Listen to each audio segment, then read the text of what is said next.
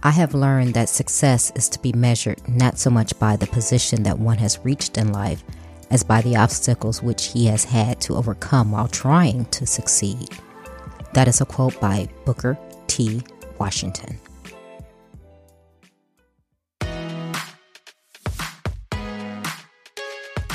Welcome to Trina Talk. Trina Talk is a weekly podcast that will inspire and empower women of all ages to strive for the impossible. Your host, Trina L. Martin from TrinaMartin.com, is a motivational speaker, leader, and cyber tech expert. Every week, Trina will share wisdom gained from her life experiences and lessons learned while pursuing her goals to inspire you to achieve the next level in your life. Now, your host, Trina L. Martin. Hello, welcome to Trina Talk. I am your host, Trina L. Martin, and this is episode 72. The topic of this week's episode is working hard and being smart are not enough. My guest this week is Toni Crow. Toni was a 30-year award-winning corporate vice president. She worked for such companies as United Technologies, Rockwell, and Honeywell. Toni early retired to pursue her dream of becoming a best-selling author. Toni wrote her 6-book memoir series in 6 months. The basis of her books is that working hard and being smart is not enough to be successful. Everyone can use a helping hand. Her books were written to offer that hand. Hi, Toni. Welcome to Trina Talk. Thank you. Glad to be here. Thank you. You know what? I'm glad to have you here with me. As we were speaking before we decided to go live, I heard you on another podcast and you just really inspired me with your personal story. And I believe you're originally from Chicago, as I am too. Yes. You are an author. You have authored a 6-book series. Yes. You spent many years in corporate America as an executive. Yes. So, you know what? Give me a brief story on who Toni is and how you came from being that Toni in Chicago to who you are today. Well, for me, it really started with my mom. My mom had me when she was 15 years old, and I'm her oldest of 6 children. And so I embodied everything that she wanted to be. But like her before me, I ended up having a child at 15. And then I had nerve enough to still graduate graduate high school at 16, because she was just so determined that I graduate high school. So I graduated high school. But back then I was a bad decision-making machine. So at 17, I ran away with a man that was going to make me a model. I got to Cleveland, Ohio. It turned out he was a pimp and wanted me to live in a brothel. Escaped from there after about 4 months.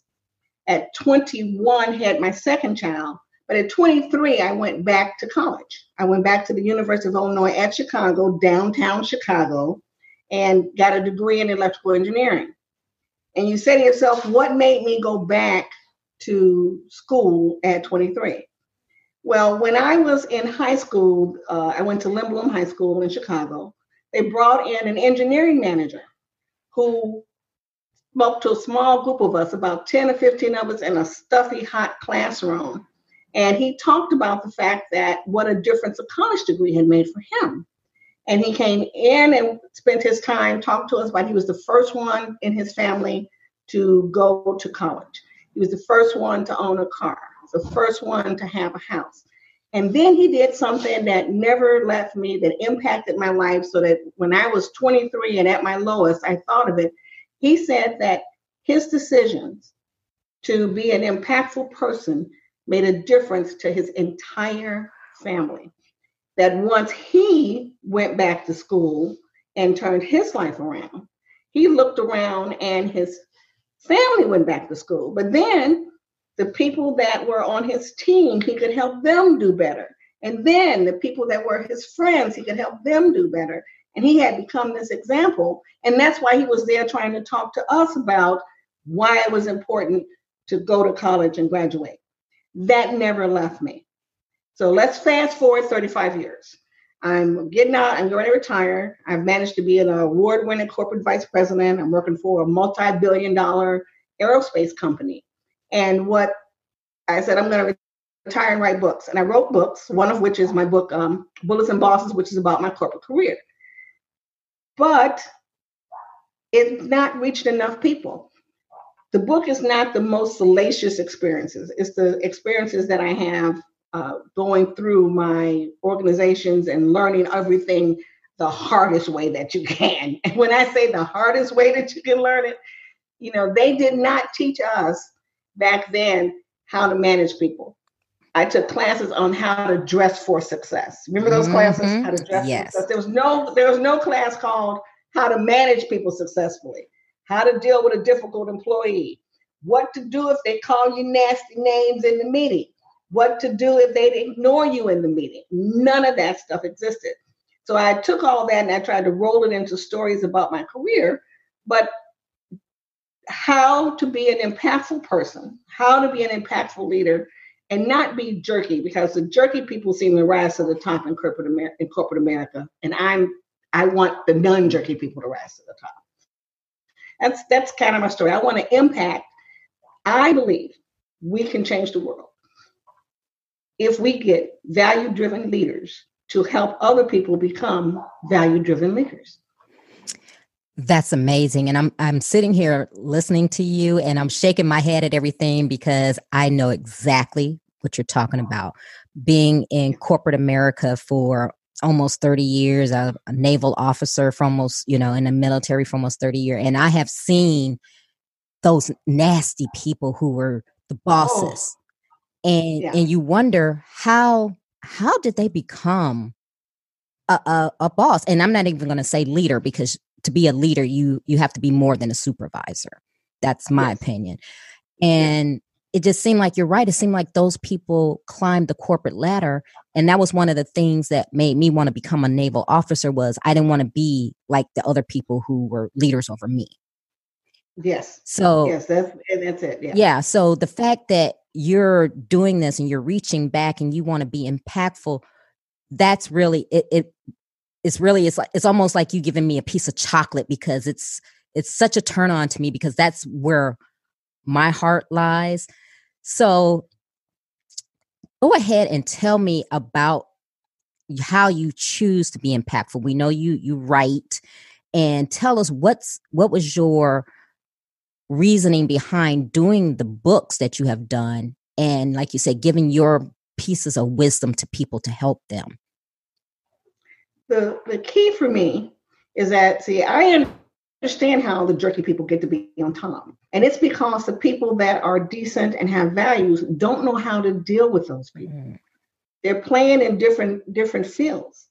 The people that are willing to hurt people to get on top, to do whatever the corporation says, to become a corporate prostitute and just get paid to do whatever, those people move faster because the decent people have no idea what to do about it. Right. So what I did is I've developed a set of techniques, and there's these foundations that exist in these techniques. And one of the foundations are things that you can teach. Some things are teachable, some things are not. But the things that are teachable, you just need to tell people what those things are, and actually just put them on the path and just give them a little push. The people will run down that path and start doing the right things to try and make it. The reason I wrote the book in 6 parts is that my life developed that way for me. There was a part when I was young and trying to figure out how to get away from a person that had taken advantage of a naive teenager. There's a part where I went back to college and had to learn how to navigate college, because a lot of people don't recognize this. You went to the Naval Academy, you're an officer, you know that it's more to school than just doing the books. Okay, there's more to school than just the books. And then I wrote about my corporate career. I made a workbook that goes with the corporate book after many people punched me and harassed me, so we need some exercises. So the book was modified so that it has the chapters and then exercises at the end, and it has a separate workbook that I actually give away free inside the book. That's a secret. if you buy the book and you click on the link, you'll get the workbook for free. But it also, you can also just buy it on Amazon by itself. And then a couple more books that are companions to the other two books. And the key for me is that I want the teachable parts out there. And I want people to assess themselves and decide, do you even want to do this? I don't think people recognize how hard it is to try to be a good leader.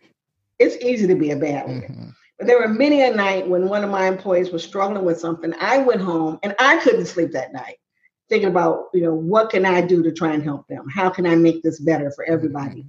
Or I see people going in the wrong direction. How do I stop them from doing that without making this a big deal? Because it's supposed to be between you and the person that works for you. It's not supposed to be between you and everybody in the room. It's you and that one person that you bring in and say, hey, look, let's work with you on these things that you're not doing well with. So it's that whole thing. And I wrote the 6th book in 6 months because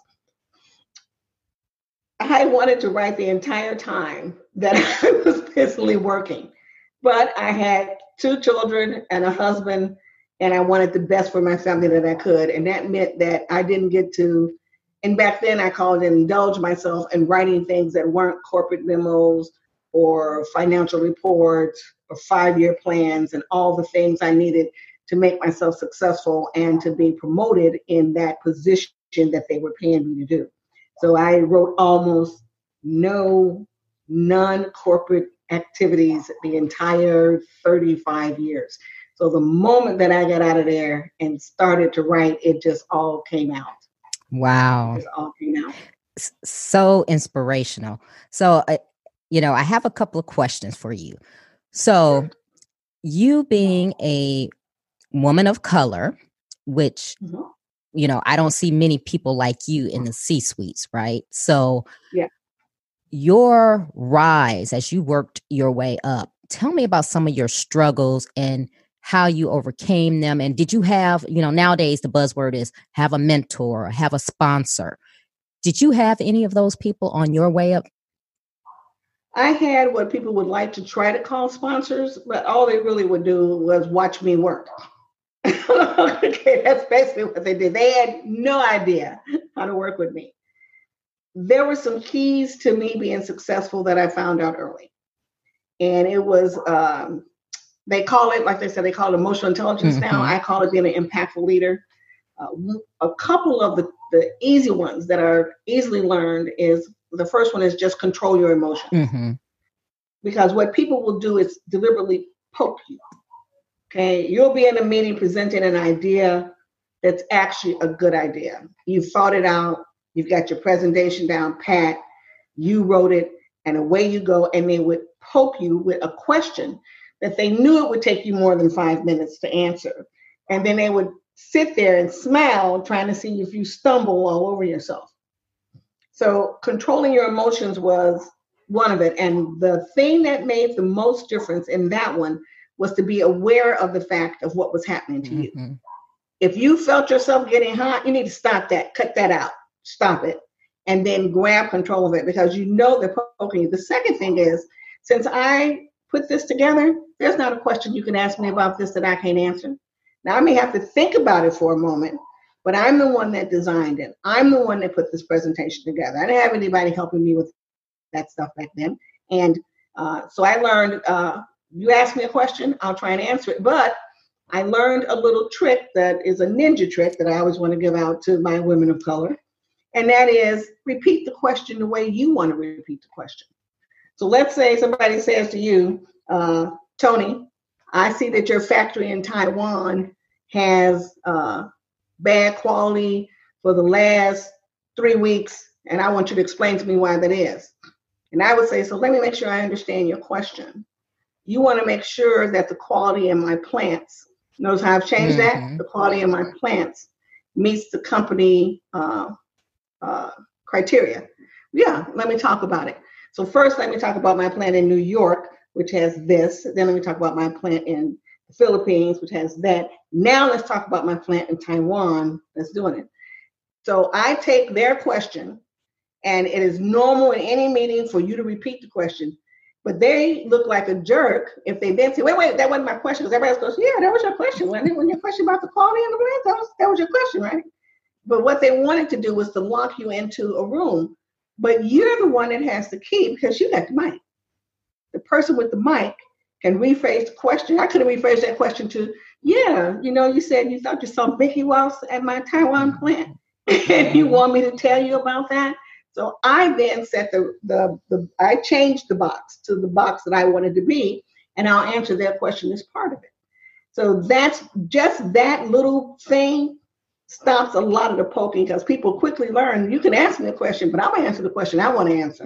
And when I'm done answering, everybody goes, oh, Tony, that's great. That was really good what you guys did about that. It doesn't work out the way they want.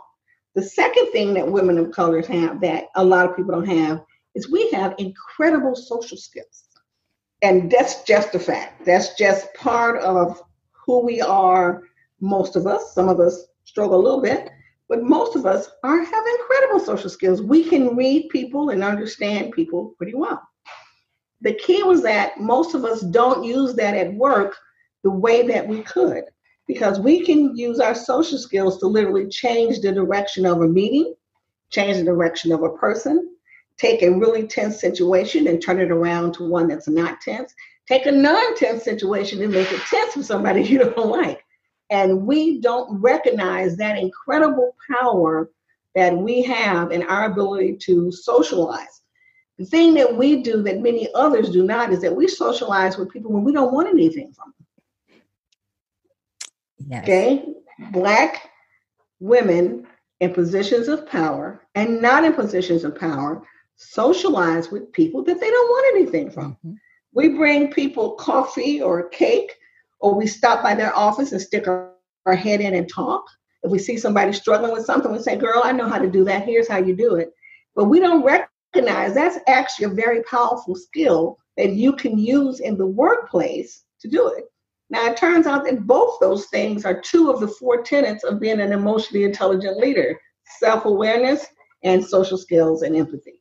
But back then, I didn't know that. I just knew that those things would help me go up as I needed to go. That's brilliant what you said about reframing the question, how you want to come out and how you plan to answer it. Yes. It's amazing that I think about that. And it's funny because just like you, I didn't have any mentors or sponsors. I learned the hard way on, okay, this is what I need to do and how I need, because like you're saying, they poke you. And I call that, they're asking the stump the chump question, because they're going to, they're asking the question because they're trying to stump you. And like you said, they're going to sit back and look and, oh, she didn't know that, that type of thing. That's correct. That's correct. So I've had that happen. And after the first, couple of times, I was like, okay, I see where you're going. And like you said, that perceptiveness, you're like, I'm going to be ready for you. So after that, I started preparing, and I would think ahead of, okay, when I said this, this is what this may garner on this question or that question. So it's amazing to me how many people try, they want to see you fail. They want to see you fail. And you have to be smarter than them so that you can succeed, or so that at least you can show them, hey, I came to this room, I'm showing up and I'm going to show out, because you're not going to destroy me, because they do. Some people just want to destroy you. So, I mean, have you had that happen to you as you progressed in your career? Did you ever come across people that blatantly just trying to push you down? Like they's like, oh, okay, here's Tony. She's doing this. She's doing this. She's achieved this. She's achieved that. I'm going to stop her in her tracks. I once took a position. I was lucky enough with my husband that I worked for. The old McDonnell Douglas is now Boeing. Mm-hmm. And I was living in St. Louis, Missouri, and I managed to win a position that included a full relocation from St. Louis to California for myself and a job for my spouse. Nice raise. And I come on campus and I get there and I start running my team. And the next thing I know, one of the gentlemen in the team comes and sits down at my desk and says, people are saying you got this job because you're the boss's girlfriend. What? What'd you what? I got this job because I'm the boss's girlfriend? Really? I'm the boss's girlfriend from St. Louis that the company moved here so I could be near him. You guys all know I'm married with a really handsome husband. To which they always say, well, we didn't know you were married. Says, let me take care of this.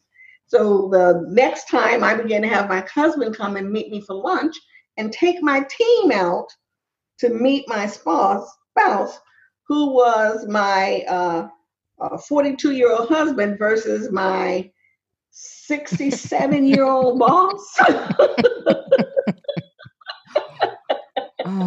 I have a 42-year-old match soulmate for me, and you can see this anytime we're together versus my 7-year-old boss to try and do that.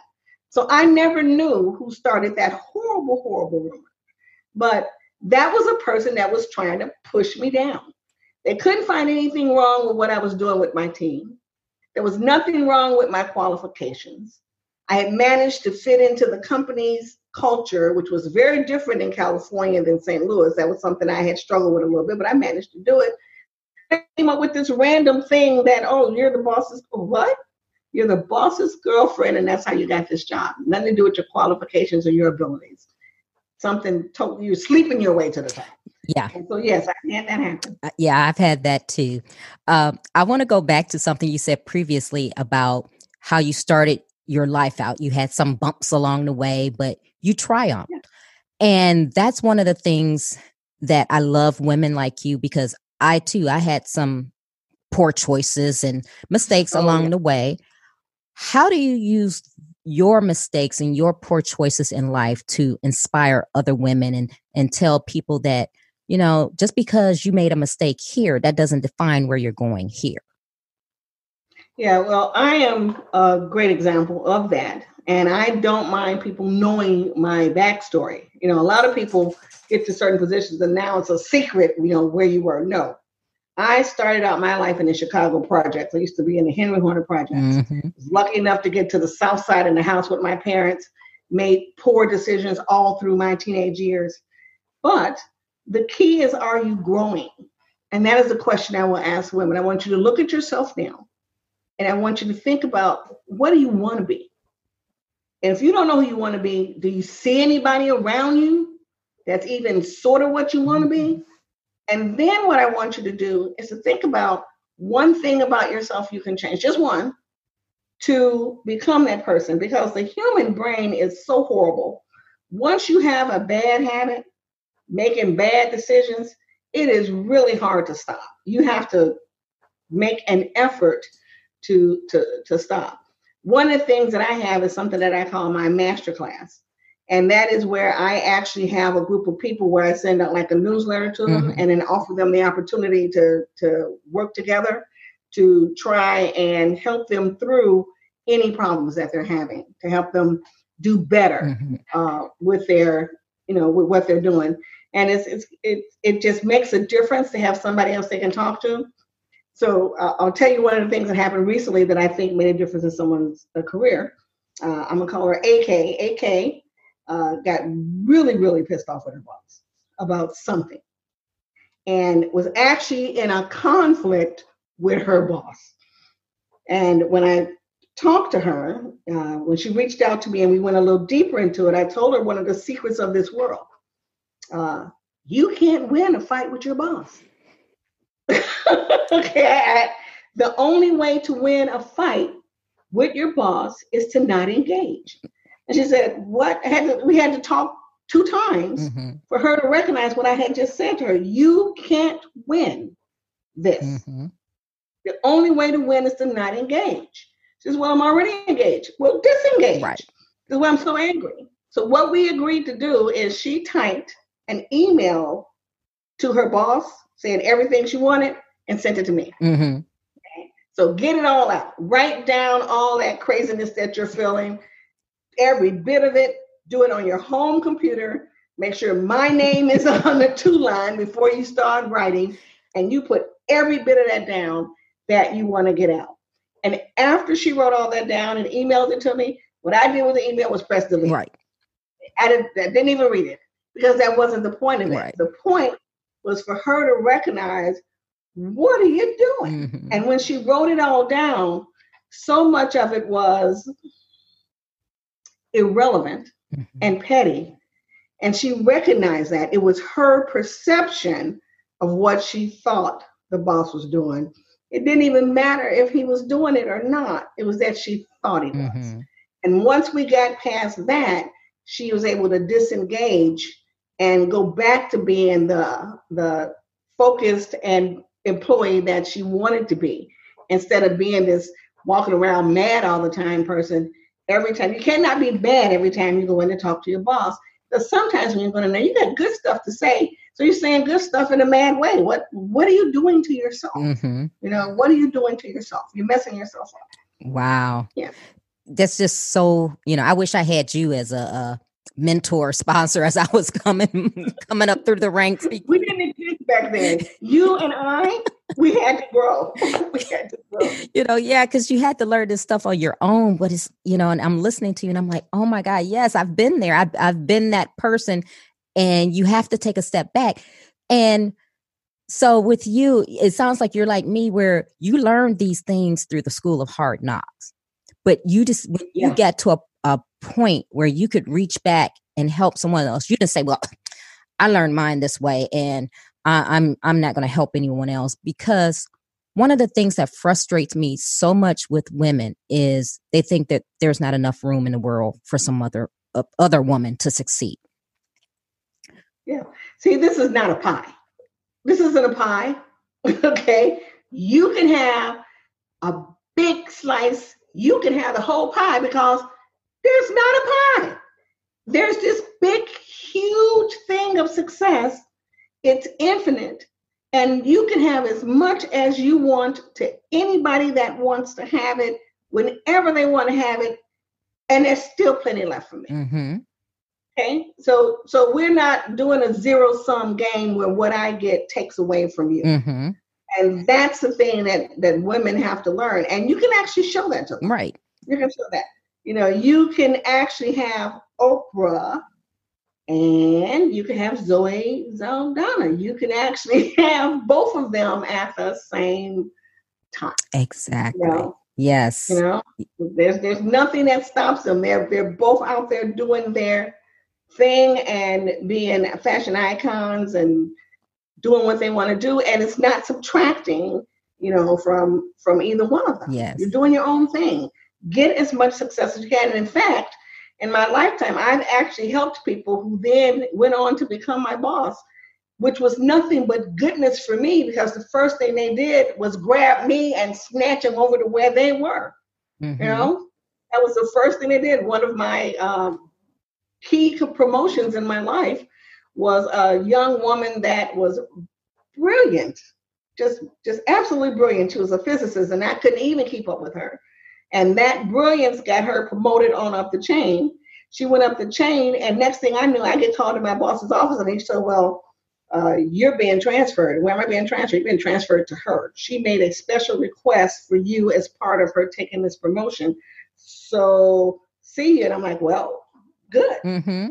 That's nothing but goodness for me. Her success led to even more success for me. Wow. And that's great that you look at it that way. But then so many people that you may help may forget about you. They may figure, okay, now I'm the boss, and forget Trina over there, because now I'm her boss and I'm going to show her what I'm made of. You have so many people like that. I've had that happen too. Yeah, I've had that happen too. But you know what?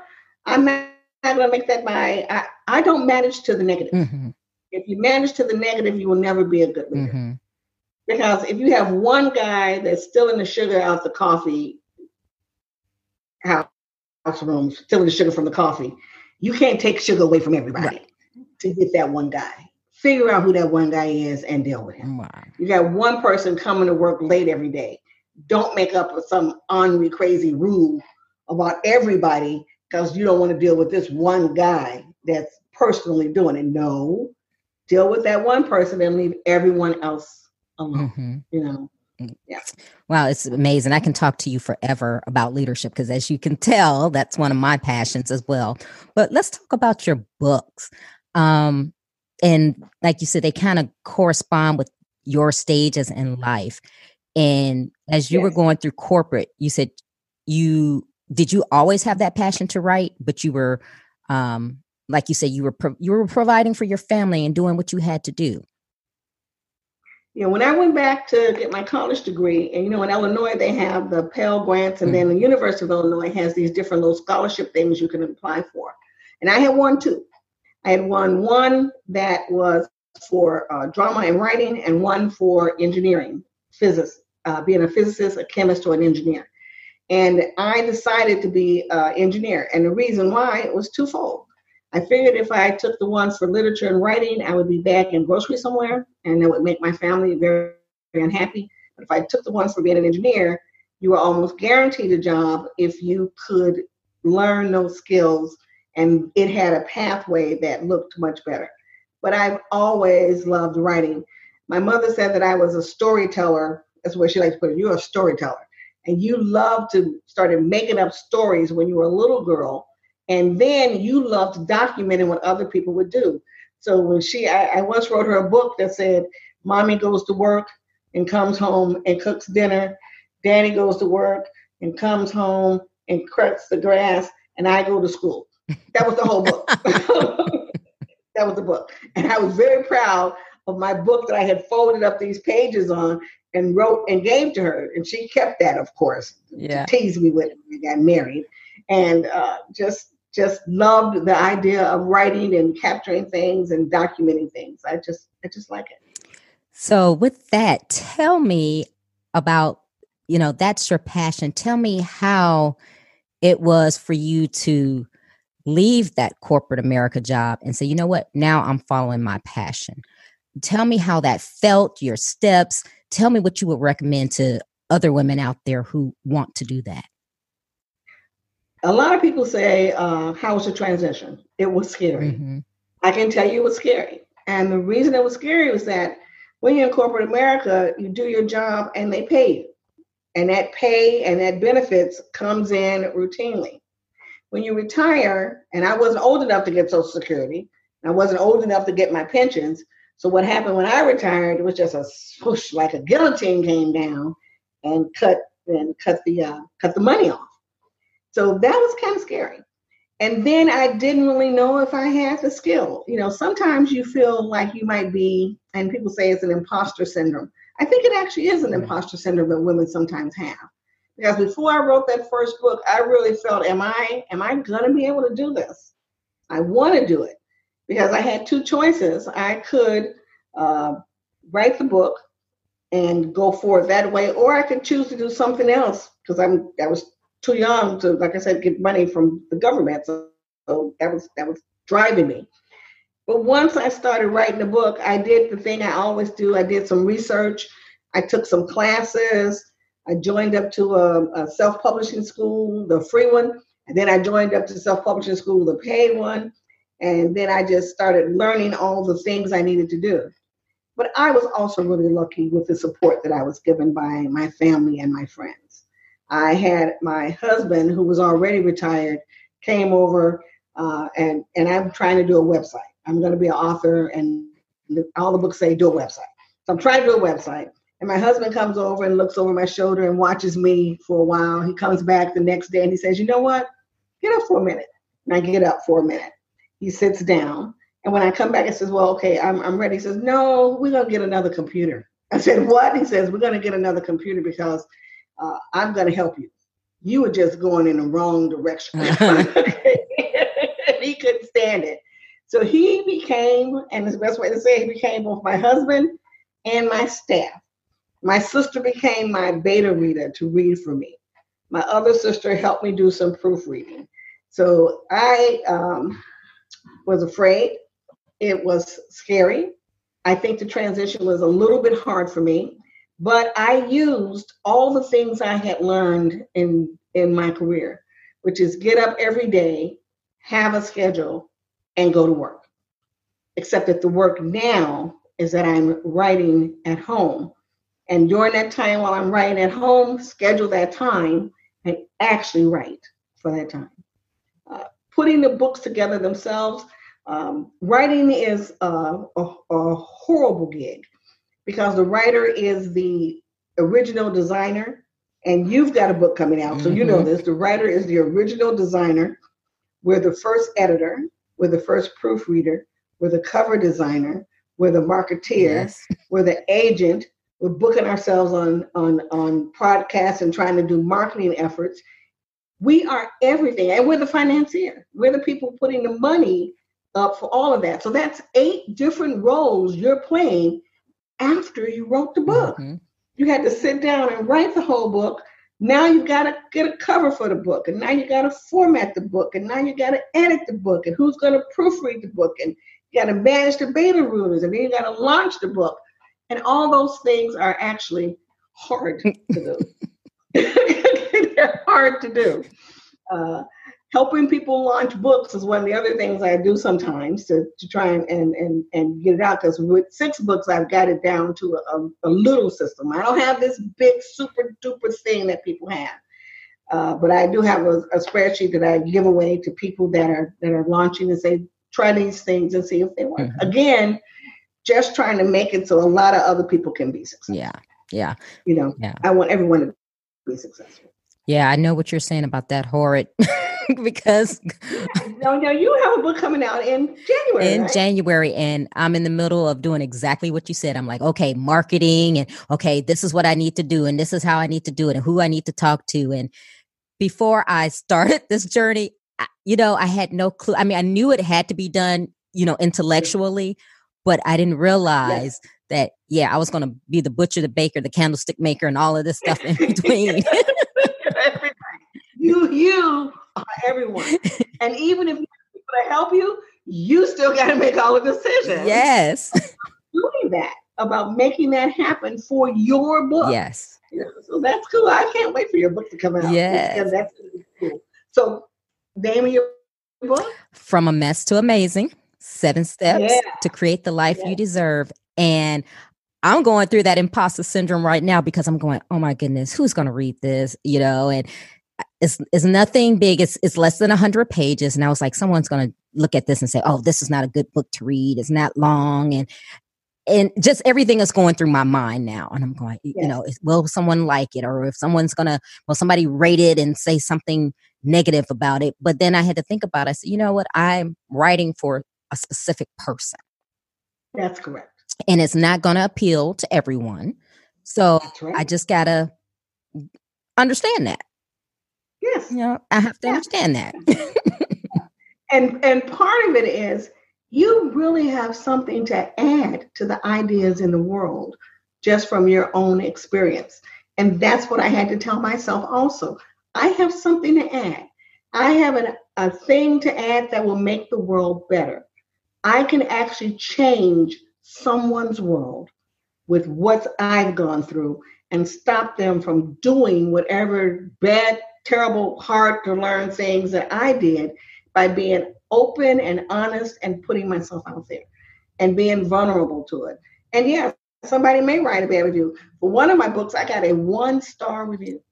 And the 1-star review said, I didn't like this book. And I thought, what? You're not going to even give me no feedback? Well, your feedback is you didn't like this book? So that book was my Bullets and Bosses corporate book. That book now has like 38 reviews and it's like a 4.7. But that 1-star is still out there if you go out there and look at it because, hey, they didn't like that book. And, and it wasn't for them. And all you can say is, okay. Okay. And I can tell you that pulled me down for about a half a day. And then I thought, you know what? They didn't like the book. Yeah. So let it go. Let it go. Yeah. It's like, okay, I'm sorry. I'm sorry you didn't like it. And okay. Wow. I mean, I love your attitude because you're just so positive. You're just, it seems like you take it in stride. You know that, okay, this will come and I know how to overcome it. And again, I just can't stop saying it enough about how I love the fact that you are inspiring other women. And that's what you want to do. You want to give and you want to reach back. Do you do any coaching or are you exclusively an author? No, I actually am an author. I'm a speaker and I'm a coach. I have a mastermind group of people. I actually offer a class once a quarter, and I only offer it once a quarter because I only let like 8 people in it, and it's and I'm gonna try and make it digital. It hasn't been digital. I probably should take one of those make a digital course thing. But we have a class where I send them assignments, they send them back, and then at the end of the class, we all get together either on Zoom or in person, depending on people's finances, and we talk about what difference we're going to make to this world. Because that's the point of the class. The whole point is, how do you become a more influential leader? And we go through the 4 tenets that I believe it takes for a person to be a good leader. And then we talk about what are you going to do different? And it makes a big difference when people know there's other people out there doing it and willing to share with you. So I do that. I speak. I've got a big speaking engagement coming up in December for APCIS, which is the American Association of Supply Chain Management. Keynote, and my keynote is going to be emotional intelligence. And guess what? How to be an impactful leader. There's a theme here. And how to be an impactful leader. And so I do all those things. I'm busily updating my website to make sure people can reach me. I answer any and all emails that come to me. I answer any and all contacts. When I speak, I put up my phone number, so I answer any and all text messages. I want the world to be full of people that are trying to make things better for other people. And I want the leaders that are climbing to the top to be those that'll make the type of decisions that make our world better. I believe that can make a difference for us. And since I believe that, I try and do all the little things that I can to make that happen. So yeah, I'm an author. And now, because the books weren't reaching enough people, I'm a speaker. And then because that wasn't reaching enough people, I do a little coaching. But I'm not one of these big super organizations with lots and hundreds of people. It's just me. Yes. So let's go into your books. Give us the rundown on your 6 books and just give us like a brief synopsis on each one, and maybe tell the listeners what you were thinking, what was your impetus behind that particular book. Okay, the first book is Never a $7 Whore, and that's because I was never a $7 whore.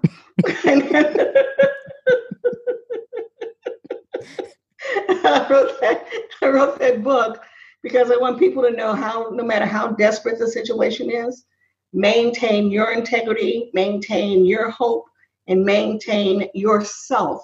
And you can find a way over time to get away from that situation. You know, I actually moved, to just tell you how crazy I was back then. I actually moved from Chicago to Cleveland, Ohio to become a model. Now let's think about that for a minute. Chicago to Cleveland, Ohio. At that point, Cleveland's rivers were on fire. And I moved from to do that with a man that I thought loved me and said his contacts were in Cleveland. And so I got on a bus with him and rode to Cleveland. And once you recognize what a horrific decision that is, I detail in the book the situation and how I actually got out of it. The next book is From Zero to Family Hero. Zero to Family Hero talks about my college experience. And I start that book out with one of the things that happened to me when I was in college. Back then, there weren't a lot of women in engineering classes, and there weren't a lot of Black people. And I'm sitting in a big hall, big college hall. It's got like 500 people in it because the freshman classes are always huge. Being me, I'm in the front, of course, sitting down. And the professor was a German guy wearing a suit so old it was shining. Okay, an old physicist. And he walks over and he stops and stands in front of me and he says, for everybody to hear, as part of this lecture, you won't be here long because women and minorities can't do physics. Really? Didn't nobody tell me? No one told me. Darn their bad luck. He actually said that to me. He said that out loud. He said that in class. The whole class is looking at me. The only brown face down there was another African-American gentleman towards the back of the room. He actually got up and left. I guess before the guy can say anything to him. But I sat there and I was determined that, you know what, I'm going to show you. I'm going to show you that I can perform physics. I can do physics 101. And a matter of fact, I'm going to show you I can do physics 101, 102, 103, whatever you got, I'm going to take it down. And that, I think, was one of the reasons I actually got through that first horrific time in college. But the whole idea of university is that you have to learn what you're doing and how you're doing it. The next book I wrote was From Zero to, Bullets and Bosses Don't Have Friends. Studying hard and being smart is not enough in the corporate America. And that book I wrote because once I got retired and recognized I'd had all these different experiences that made a difference to my career. I actually managed to get to the point where I was offered to be the president of a company after I retired. Not while I was there, but I was a vice president. And then I retired, and then a Canadian corporation asked me, do you want to come and run us? And I said, no, I don't. I'm out. That's a horrible way to think about it. I'm out. Yeah. I get back in. The key to that is that at the end of each of the things, sometimes I did the right thing and sometimes I did the wrong thing. I set up a set of exercises for people to say, what would you do? What is the right thing to do in your situation? And how would you handle this? Okay. How would you handle this? And then some of my masterclass students, because in the book, I actually offer that if you got a better solution, send me an email or talk to me about what it is, and I will answer you back. Then I wrote a workbook for that because people were buying the book and then calling me up and saying, that little space you left in the book for us to write in, that's not enough. We can't write in that. You need to do something different. So I put together an entire workbook that is that's just pages that they can use, and it's the exact same exercises, except it's in a book by itself, and it has a lot more room, and you can write it out. Then I wrote the daytime lives of the ladies of the night, because one of the questions that I kept getting asked when I put the first book out is, what do women of the night do during the daytime? What do they do? Okay. Why don't I tell you what to do? They're just women. They're just women. They go visit their mother. They try to take care of their kids. They go grocery shopping. They do all the things normal people do. And people didn't recognize it. I guess they thought that they ran naked through the house during the day, or they sat in hot tubs all day long. No, that's just a job for them. And when they're not doing their job, they have to do what the rest of us do, which is take care of business, right. Take care of your family, and do what you want. And then the last book is a little book. I liked when you said your book was only not enough pages for you. My last book is only about 50 pages. It's a little almost pamphlet, and it's called What Happened to Baby. Baby was the woman that was the head prostitute when I went to Cleveland, and people wanted to know what happened to her. What happened to her after you left? And I actually knew what happened. And it makes people unhappy because it's not what they expected. What actually ended up happening is she ended up marrying the guy that was the pimp and having a decent life. Sorry, I wish it was more salacious, but that's what happened. You asked me, I wrote it, I found out what happened. That's what happened to her. And where she lives now with her husband, no one knows their past. No one knows. They're just an old retired couple living in a house, being people, you know?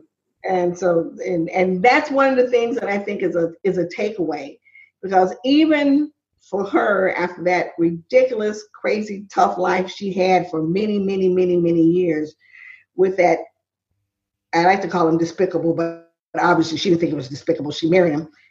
With that man, they now live like normal people. So everyone can change. Right. Everyone has a chance. And that's one of the examples I like to use, that you're never trapped. You can change what's happening to you and have a life like everybody else. What do you want to be? So yeah, that's the 6 books. Wow. Wow. There's, I'm going to have to put them into my rotation because they sound amazing. Yeah. I think they're interesting. One of the things I will say is my writing has simply gotten better. I'm now am going to take my first book and rewrite it. Bullets and Bosses will get a second edition in December. I rewrote that because that's the most popular book that I have, and it matches what I want to have happen. And I'm going to re-release that with the same title, a new cover, and about an extra 100 pages of things that are even more relevant to what's happening in the world today, with all the things that are going on. So it'll get a second edition. And then I'll go back to my first book and I'll do that same thing and rewrite them all, because I'm just a better writer than I was when I started. That's people say, what do you mean better? Oh, I mean better. I'm better. The way I put words together is better. My ability to proofread and edit is better. And I do a lot of things now myself. Like I can self-format my books now. But when I first put those books out, I had to pay somebody to format, and I had to try to tell them what I wanted to happen. And they did what they could. But now I know how to do it myself, and I'm going to go in and make them be exactly what I want them to be. Wow. Yeah. That's funny you say that, because since I've got the first book, I'm thinking about, okay, I would like to do more books, and kind of like what you did as far as your path of coming up, something maybe on that line, on that. Yeah. I don't know if it's going to be a series, so to speak, or just other books with, right, with my story and the things I've learned and some lessons in them. Yeah. But yeah, you learn. And just from the one book that I've done, I've learned a lot from that. And yes. I've learned of, even now looking back, I'm going to do a second edition, because I'm going, I wish I had touched on this more. I wish I had expounded on this. So yeah. I'm going to do exactly what you're saying, do a second edition and make it more robust and tell the story in a better way, to give a person more of a show me and a visual to what I'm saying. So yeah, it's funny how that works. Yeah. One of the other things I do to improve my writing is I actually write for publications on medium.com. And you may want to think that, because it's www.medium.com. You join, it's $5 a month. Okay. And then you write articles and they pay you. Oh. They pay you based on how many people read your articles. And you can write anything you want. I actually started writing on there for writing to get my ideas out, to talk about leadership and to whatever you want. It literally has thousands of writers doing whatever. So you can search it and you find tasks. And then when I joined, it says, hey, you like to write, do you want to get paid in our partnership program? I joined them to their partnership program. And the articles could be anything from 1 word to 100 billion words. You put in a title and a picture, people click on it and read it. And then you actually get comments back from people, and it makes sure your ideas are out there. I started to get my ideas out, but it's now another revenue source flowing in my organization. And if your book is a good book, which I think it's going to be a good book, once you get it all published, you may want to start going out on Medium and saying, hey, I got this book, and this is what's in it. But take a look at that. That would be really cool. When people have good ideas, it's just so hard to get them out into the world. And books are one way, but paid articles are another. So that would be cool. Oh, thank you for that. I wrote that down because I'm going to check that as soon as we get off. Oh, you'll like it. You'll like it. It doesn't pay you enough to pay the mortgage. It does pay you enough to pay the light bill. Okay, that's, it's something. Yeah. Okay, Toni. So we're going to get into the question part of the show. Yes. Okay. Who or what motivates you?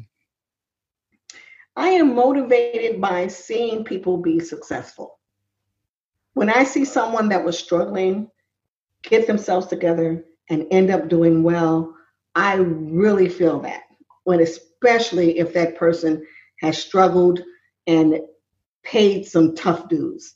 When you see people be successful, it is like a shot of adrenaline to my heart to watch them be successful. And I want to run over there and just say, yeah, you go, you do what you got to do. So yeah, that motivates me a lot. What demotivates you? Oh goodness. The thing is when I see people with power just taking advantage of people and there's nothing I can do about it. I really dislike that. I'm one of those people that if I see something that I can make a difference in, I am an interferer. As my husband likes to say, I'm a troublemaker. I don't let bad things go on around me without doing something about it. So if there's something bad going on and I can't do anything about it, it breaks my heart. That demotivates me. Okay. When was a time that something was said or done to hurt you, but it worked for your good? I actually was at a company, and we had to shut down an organization that had 2,000 people in it. And what was said at the meeting was a person said, let her do it because she don't really give a care about nothing. And I thought, wow, that's, you look around thinking, whoa, that's something vicious to say about somebody. And it ended up working for my benefit because they did give me that assignment. I did pick up that plant because the person that was in charge of it ran away before they had to fire all those people. But I then got those people the best package that you could ever get for a person being severed. I sat down and I personally met with every person that was leaving that plant. The day that we laid the people off, I sat in my office and said, anybody that wants to walk in here and sit in my office and yell at me or talk to me or cry with me or grieve with me, whatever they want to do, I'll be sitting right here in plain where they can get to me and just make a line outside the door. I will see every single one of them. I will answer every benefit question. I had the HR people in the offices on either side of me. And when they got done with me, if they had a question, I sent them over there. So that was the first time the company ever closed a plant and got 0 lawsuits back that we had done, closed it for ageism or sexism or racism or any ism that you can think of. And that worked in my favor because that rolled right up the chain to the CEO of the organization. I actually got a phone call from the CEO thanking me for my efforts for that. So that snide, ugly, nasty remark got me a terrible assignment that because I worked on it so hard, ended up helping my career because my name was known to the CEO. And when some good jobs came open, they thought about me. Wow. What is your fear? My fear is that I am not enough, that I will not be able to change anything. I think about that sometimes. You wonder what difference can one person make? What difference does it make if I write books or try to coach people or give out my email and phone number and try and help people? But that only happens when it's dark, because after it's dark, you have to think to yourself, I am really doing everything I can do. Mm-hmm. But I have a fear that I'm not enough. Wow. Is there a time when you wish you had done something that you didn't? Yes. I once sat in a meeting where the boss of the meeting took pieces of paper and threw them at someone in the meeting. We had a new engineer. The person worked directly for the boss, just like I did, and he hadn't turned in all of his expense reports. And the guy said, if I don't have all the receipts, I don't want any. And he literally sat there at the head of the table and he balled up those pieces of paper and threw them at that guy. And I did nothing. I didn't say anything. I didn't do anything. I didn't look at the guy to try and give him support. I just stared at the table. And at the end of the meeting, I got up and ran away as fast as I can. I have never forgiven myself for that because at a minimum, I have social skills. Remember the thing we have? I'm a Black woman. I have social skills. I could easily have distracted the boss to me in the midst of that paper throwing. I could have done that by asking a question. I could have done that by dropping my book. I could have spilled some water on the table. I could have done anything to disrupt that horrific behavior. And I didn't do anything because I was out of my emotions. My emotions were out of control. Mm-hmm. I was so stunned and embarrassed and ashamed that I just sat there literally holding on to my chair, as did everyone else in the room, while he totally behaved in a horrific fashion. So that's one of the regrets I have in my career, that I did not do something at that time, because it didn't have. I could have I could have spilled my coffee. If I had spilled my coffee on the table, that would have interrupted that whole thing. Wow. Is there a time that you wish you had not done something? Yes, there's a time when I wish I had not done something. When I was in Cleveland, and I was supposed to be collecting the money from the girls, because it turned out my skill was not being a prostitute. My skill was in counting and managing money. So I got that assignment, which was a wonderful assignment. Okay, it was a wonderful assignment. And I wish I had not done that.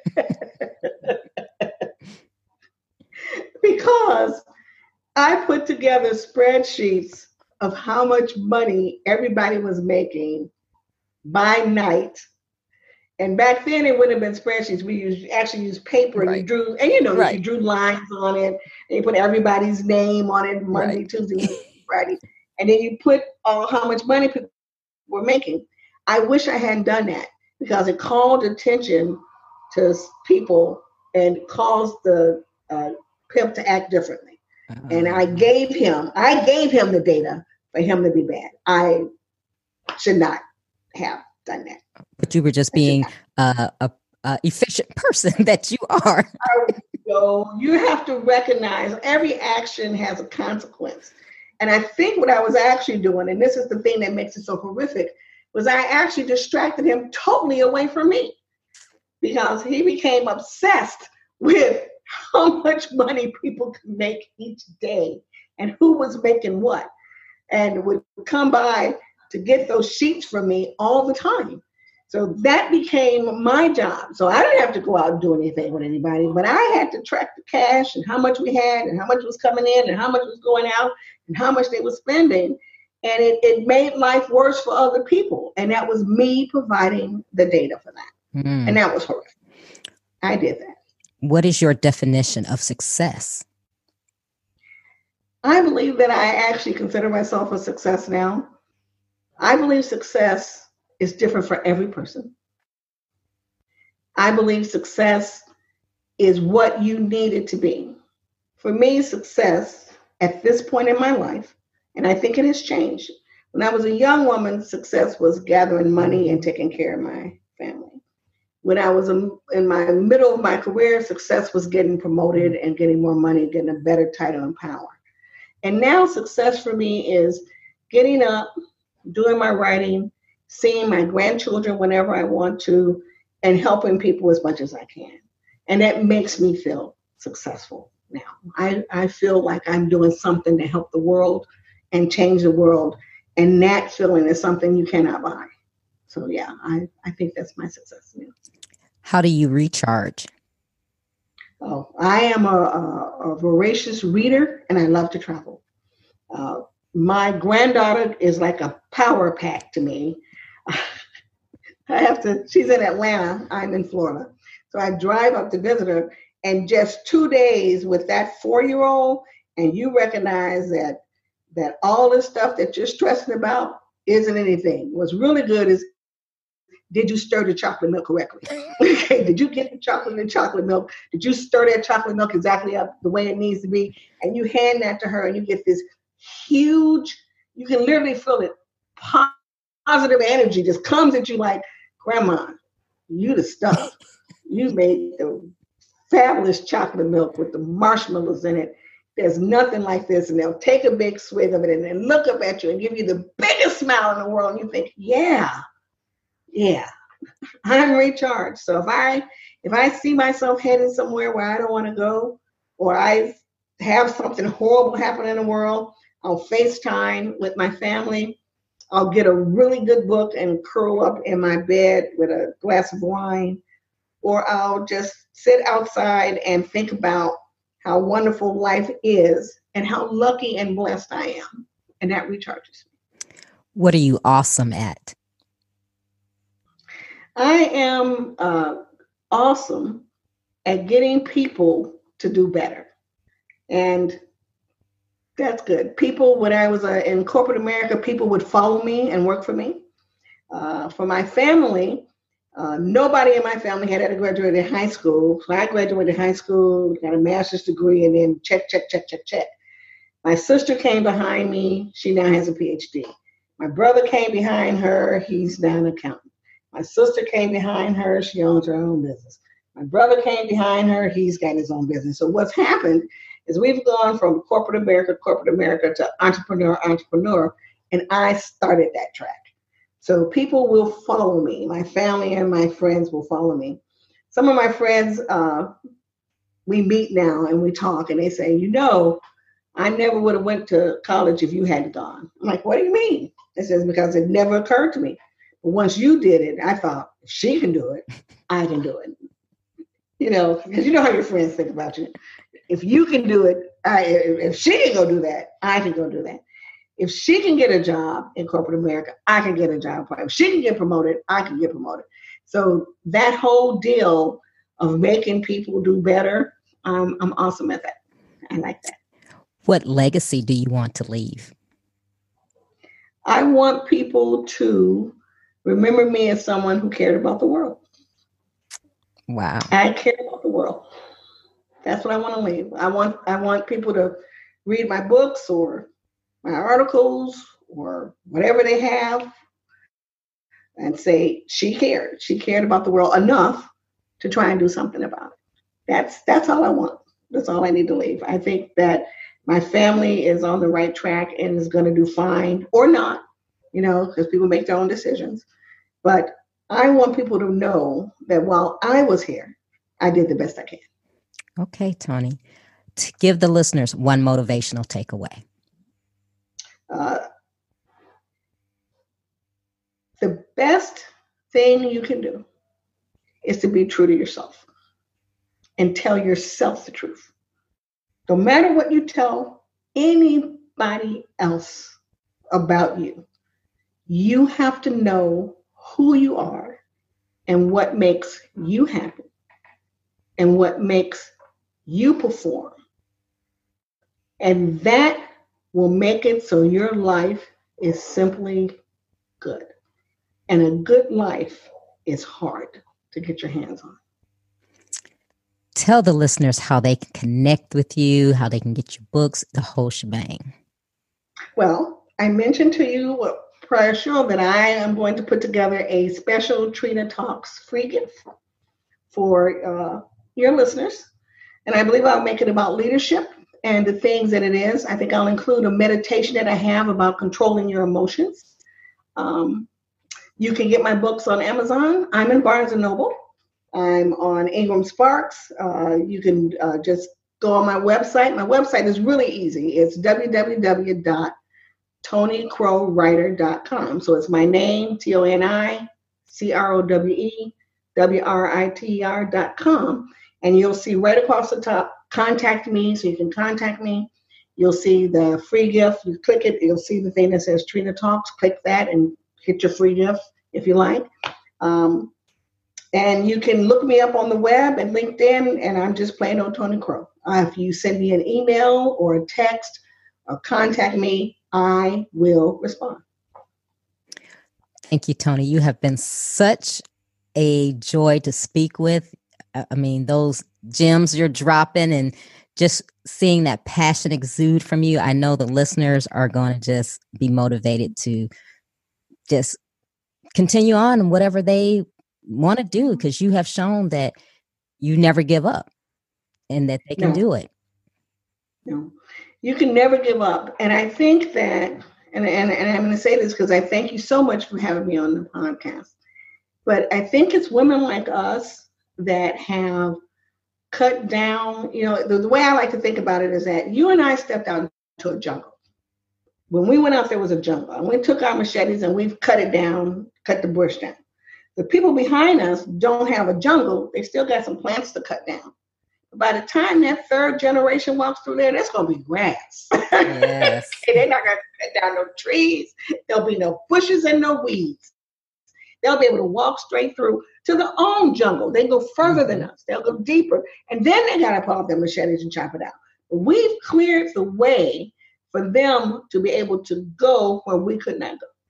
My mom was smarter than me. That's just a fact. She's gone now, but I always thought to myself, my goodness, if she had even had a chance, what could she have been? So I've cut down the weeds for my daughter. My daughter's cutting down the things that's left. I cleared the jungle. She's clearing the weeds. My granddaughter's got to walk through the grass. She's got to walk through the grass to a new jungle. And I expect her to have a machete when she gets there and chop down whatever's there and start making a way for other people to go through. And that's just how I see it. Each of us moves the path along a little bit further. That was beautiful. That was truly beautiful. Yeah. Thank you for your passion. Thank you for your light in the world. And thank you for putting your hand out to pull somebody else up. Well, thank you for inviting me onto your podcast. As I said, I've listened to it and it's way cool. It's way cool what you're doing. Thank you. I can't wait for your book. Thank you. I'm going to definitely let you know. If you like Trina Talk, please don't forget to go out to Apple Podcasts to subscribe. Also, who else in your life do you know that needs some motivation and inspiration in their life? Don't forget to share Trina Talk with them. I hope you have a great week. And remember, if you change your mindset, you can change your life. Keep striving because success is a journey, not a destination. You can listen to Trina Talk anytime and anywhere. It's available on iTunes, Google Play Music, Stitcher, Spotify, and all other places that you can listen to podcasts. If you like the podcast, please don't forget to go to iTunes to subscribe, rate, review, and share. If you have questions for me or need inspiration on how to go to the next level, tweet me directly at Trina L. Martin.